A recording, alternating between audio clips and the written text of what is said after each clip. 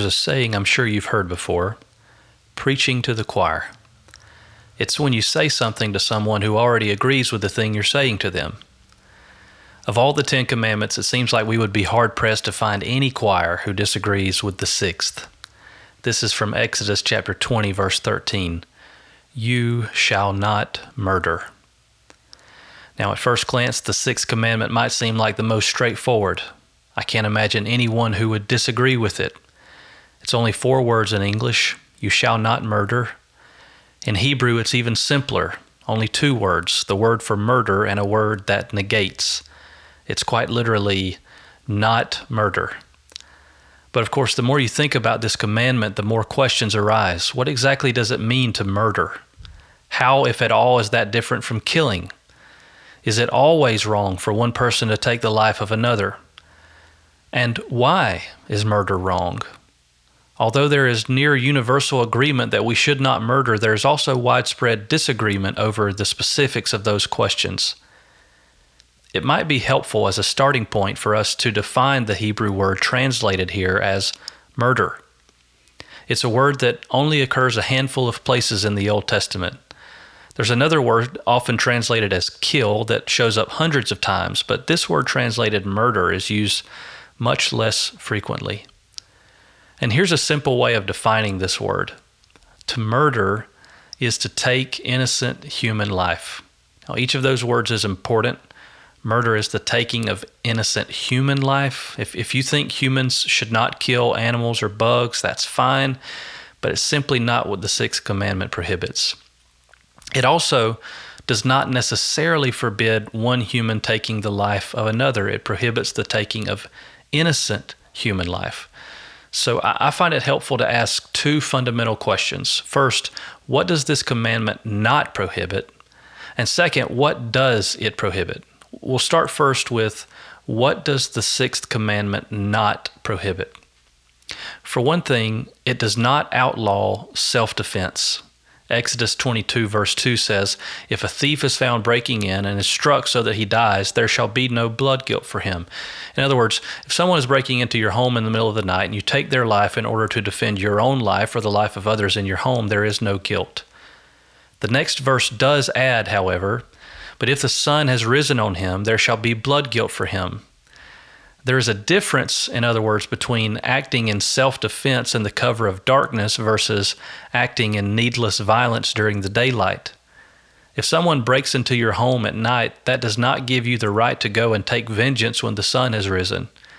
And if someone is breaking into your home during broad daylight, you may have other options at your disposal besides killing him.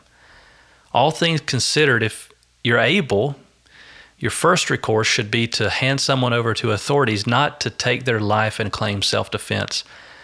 So even when we say that the 6th commandment does not necessarily prohibit self-defense, there is still a strong sense that human life is not something we should take lightly. What else does the 6th commandment not prohibit? Well, it does not necessarily forbid capital punishment. Genesis 9 verse 6 says, whoever sheds the blood of man, by man shall his blood be shed, for God made man in his own image. What makes murder so heinous is not only the obvious taking of another person's life, it's also that murder is an attack against the image of God in another person. The Bible does not treat capital punishment for murder necessarily as an assault against the image of God, but as a defense of it. Paul makes a similar point in Romans 13 verse 4, where he describes governing authorities as the servant of God, an avenger who carries out God's wrath on the wrongdoer. God will ultimately dole out perfect justice on the last day, but he also ordains human governments to exact justice immediately by bearing the sword, by holding the power of life and death under his authority. So personal vengeance is clearly forbidden, but institutional vengeance is not necessarily forbidden. Paul says in Romans 12, beloved, never avenge yourselves, but leave it to the wrath of God, for it is written, vengeance is mine, I will repay, says the Lord. To the contrary, if your enemy is hungry, feed him. If he's thirsty, give him something to drink, for by so doing, you will heap burning coals on his head. Do not be overcome by evil, but overcome evil with good. In other words, it would be wrong for an individual to go and take the life of a murderer. But it is not necessarily wrong for a governing authority to do the same thing, because God says that vengeance belongs to Him, and that rather than taking matters into our own hands, we are to leave it to the wrath of God. One of the ways God exercises His wrath, however, is through governing authorities. Now, we need to admit this point is particularly tricky, because while God never miscarries justice, we know from history and experience that humans often do. Justice systems created by flawed humans are themselves flawed and capable of error, and the standard for capital punishment should be extremely high. Those in charge of carrying out such justice will be responsible to God for their actions. And we live in a society in which, even if we're not a judge or a legislator, we have a say in the way our government wields the sword of justice. So we as citizens bear responsibility to advocate for impartiality and uprightness. Christians can certainly disagree over the specific applications of the Sixth Commandment to capital punishment. Some may feel that it is okay so long as justice is truly pursued impartially.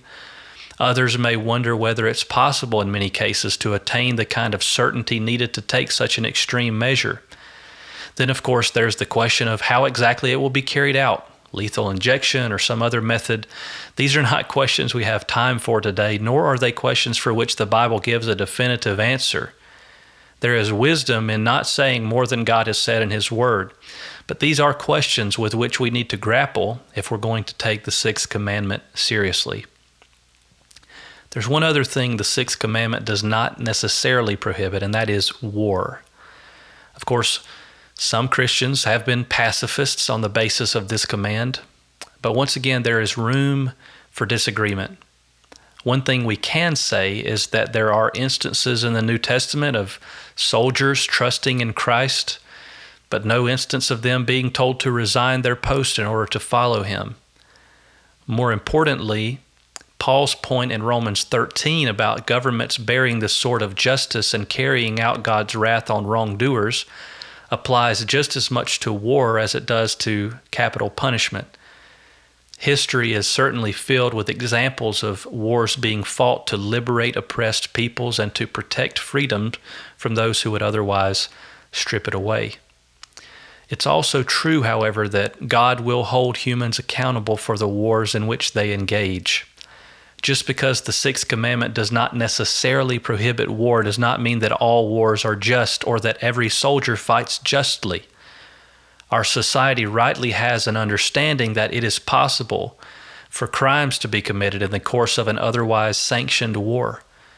There should be no such thing as a blank check for unrestrained violence. As citizens, we can and should debate the morality of various wars and of methods of war. We certainly should never desire it, but the command, "You shall not murder," does not inherently prohibit all forms of war.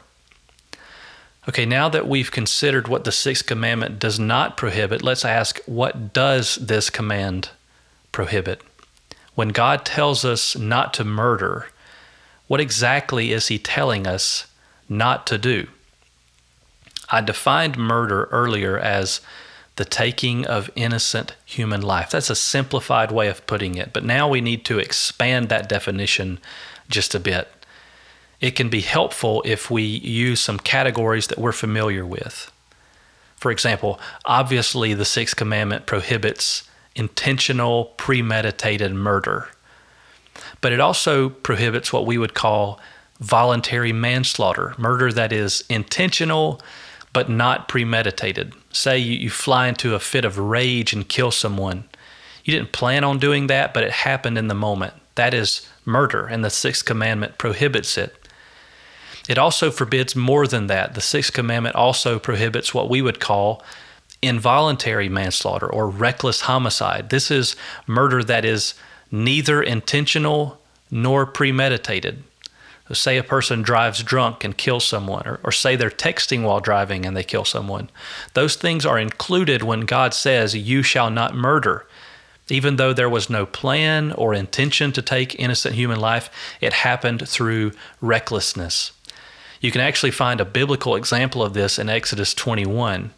It says, when men strive together and hit a pregnant woman, if there is harm, then you shall pay life for life.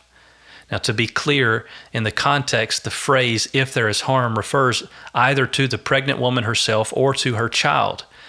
If someone's recklessness causes the death of an innocent bystander, that is a violation of the command not to murder.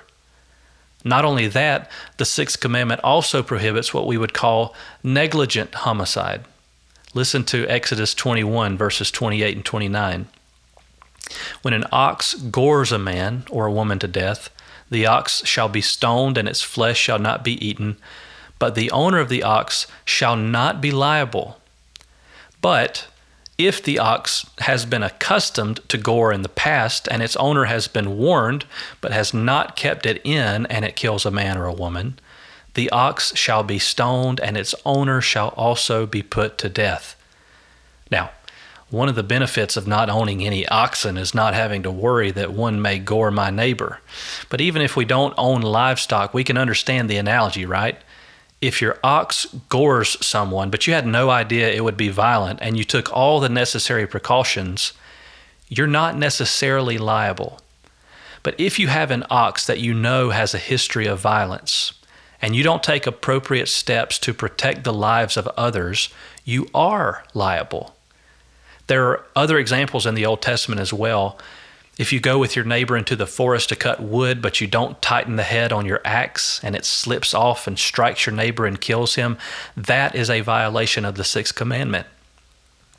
If you build a home, but don't put a parapet or a safety wall on your roof and someone falls, that is a violation of the Sixth Commandment.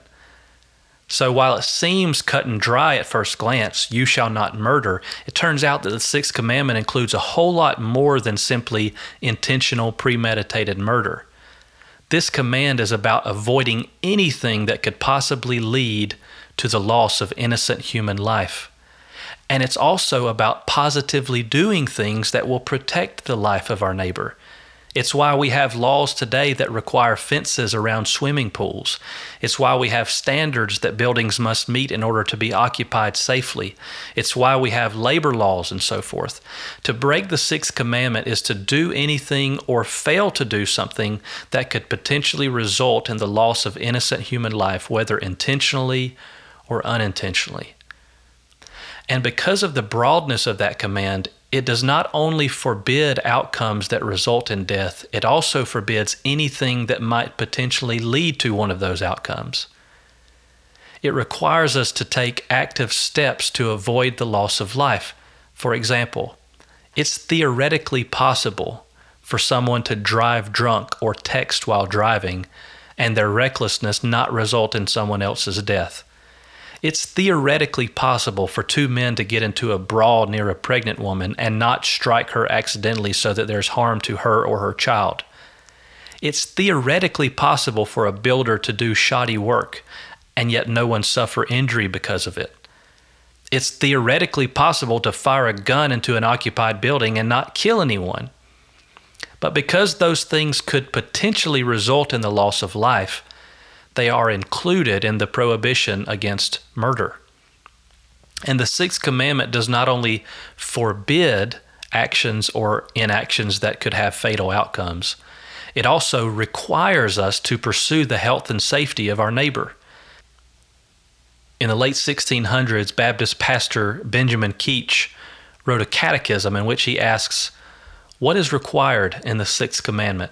Answer: the Sixth Commandment requires all lawful endeavors to preserve our own life and the life of others.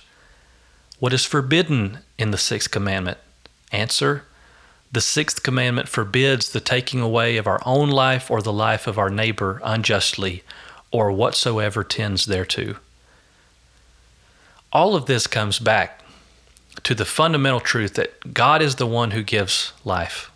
He is the one who made us in His image, and He is the only one with authority over the life He has given to us and to those around us. So we should be very careful to honor His authority by honoring life, not only by avoiding what might bring harm, but also by positively protecting life and by promoting the health and well-being of ourselves and of our neighbor. Of course, one of the age-old questions is, who is my neighbor? That's the question the lawyer asked Jesus in Luke 10. Jesus responded by telling him the parable of the Good Samaritan, and while the lawyer had asked, who is my neighbor, Jesus turned the question around on him. After finishing the parable, Jesus asked the man, which of these three do you think proved to be a neighbor to the man who fell among the robbers? So the question is not, who is my neighbor? The question is, am I being a neighbor? And when Jesus asked the lawyer that question, which of these proved to be a neighbor, the lawyer answered, the one who showed him mercy. If we only show mercy and pursue the well-being of those neighbors who are most like us, then we are not obeying the sixth commandment. We must take special care to honor and value and protect the lives of those whom society has not traditionally valued and protected. It means that we must pursue the good of the unborn child, the disabled person, the elderly person, the poor and homeless person, the immigrant, the minority, the orphan, and the widow. It means that we must go out of our way to love even those who are least like us, even those we might otherwise categorize as our enemies. Here are some questions that we could ask ourselves. First, am I doing anything, knowingly or unknowingly, intentionally or unintentionally, that might bring harm to another image bearer of God? Second, am I knowingly or unknowingly, intentionally or unintentionally participating in systems that benefit me at the expense of others? And third, am I taking steps to protect the lives of others? Am I willing to inconvenience myself if it means promoting the life and health of someone more vulnerable than me? Each of us must examine ourselves, our actions, our words, our attitudes, and our hearts. And that brings me to the final takeaway for us. Obeying the sixth commandment does not start with what we do or don't do. It starts in our minds and our hearts, with what we think and feel and how those thoughts and feelings express themselves in our intentions and words and actions. Jesus says in Matthew 5, "You have heard that it was said to those of old, 'You shall not murder, and whoever murders will be liable to judgment.' But I say to you that everyone who is angry with his brother will be liable to judgment. Whoever insults his brother will be liable to the council, and whoever says, 'You fool,' will be liable to the hell of fire." It should not be a surprise that whenever humans want to justify murder, they inevitably dehumanize the people they're murdering. If murder is the taking of innocent human life, then in order to justify ourselves, we have to deny the other person's humanity or innocence. It's what the Nazis did to their many victims. It's what Americans did to black people, literally treating them as only 3/5 of a person. It's what many people still do to unborn babies, treating them as blobs of tissue instead of human persons worthy of protection and life. The point is this: what we think about someone matters a great deal. Obeying the sixth commandment is not simply about avoiding the literal act of murder, nor is it only about working to promote and protect life. It's also about putting away any thoughts and words of anger and hatred toward another person. Even if we never literally take the life of another person, we should be careful that we value their life, not only with our actions, but with our thoughts and feelings and intentions. I hope that each of us will pray as David did in Psalm 139, "Search me, O God, and know my heart. Try me and know my thoughts, and see if there be any grievous way in me, and lead me in the way everlasting." We need to search our hearts, and we need to pray that God would search our hearts. He knows our thoughts. Our hearts may deceive us, but they cannot deceive Him. He sees us more clearly than we see ourselves, and it can feel scary to realize how exposed and vulnerable you are before the Lord. The good news is that the same God who gives physical, temporal life also offers eternal life to those who will trust in him. In fact, he sent his son Jesus to lay down his life and take it up again in order that we might have life in his name. We do not earn that life through our obedience to this or any other commandment. It is something we must receive as a gift. Have you received the gift of eternal life? If not, will you receive it today? Thank you for listening to this podcast from Henderson Baptist Church. If you'd like more information about our church, you can visit us on Facebook or check out our website, hendersonbaptist.org.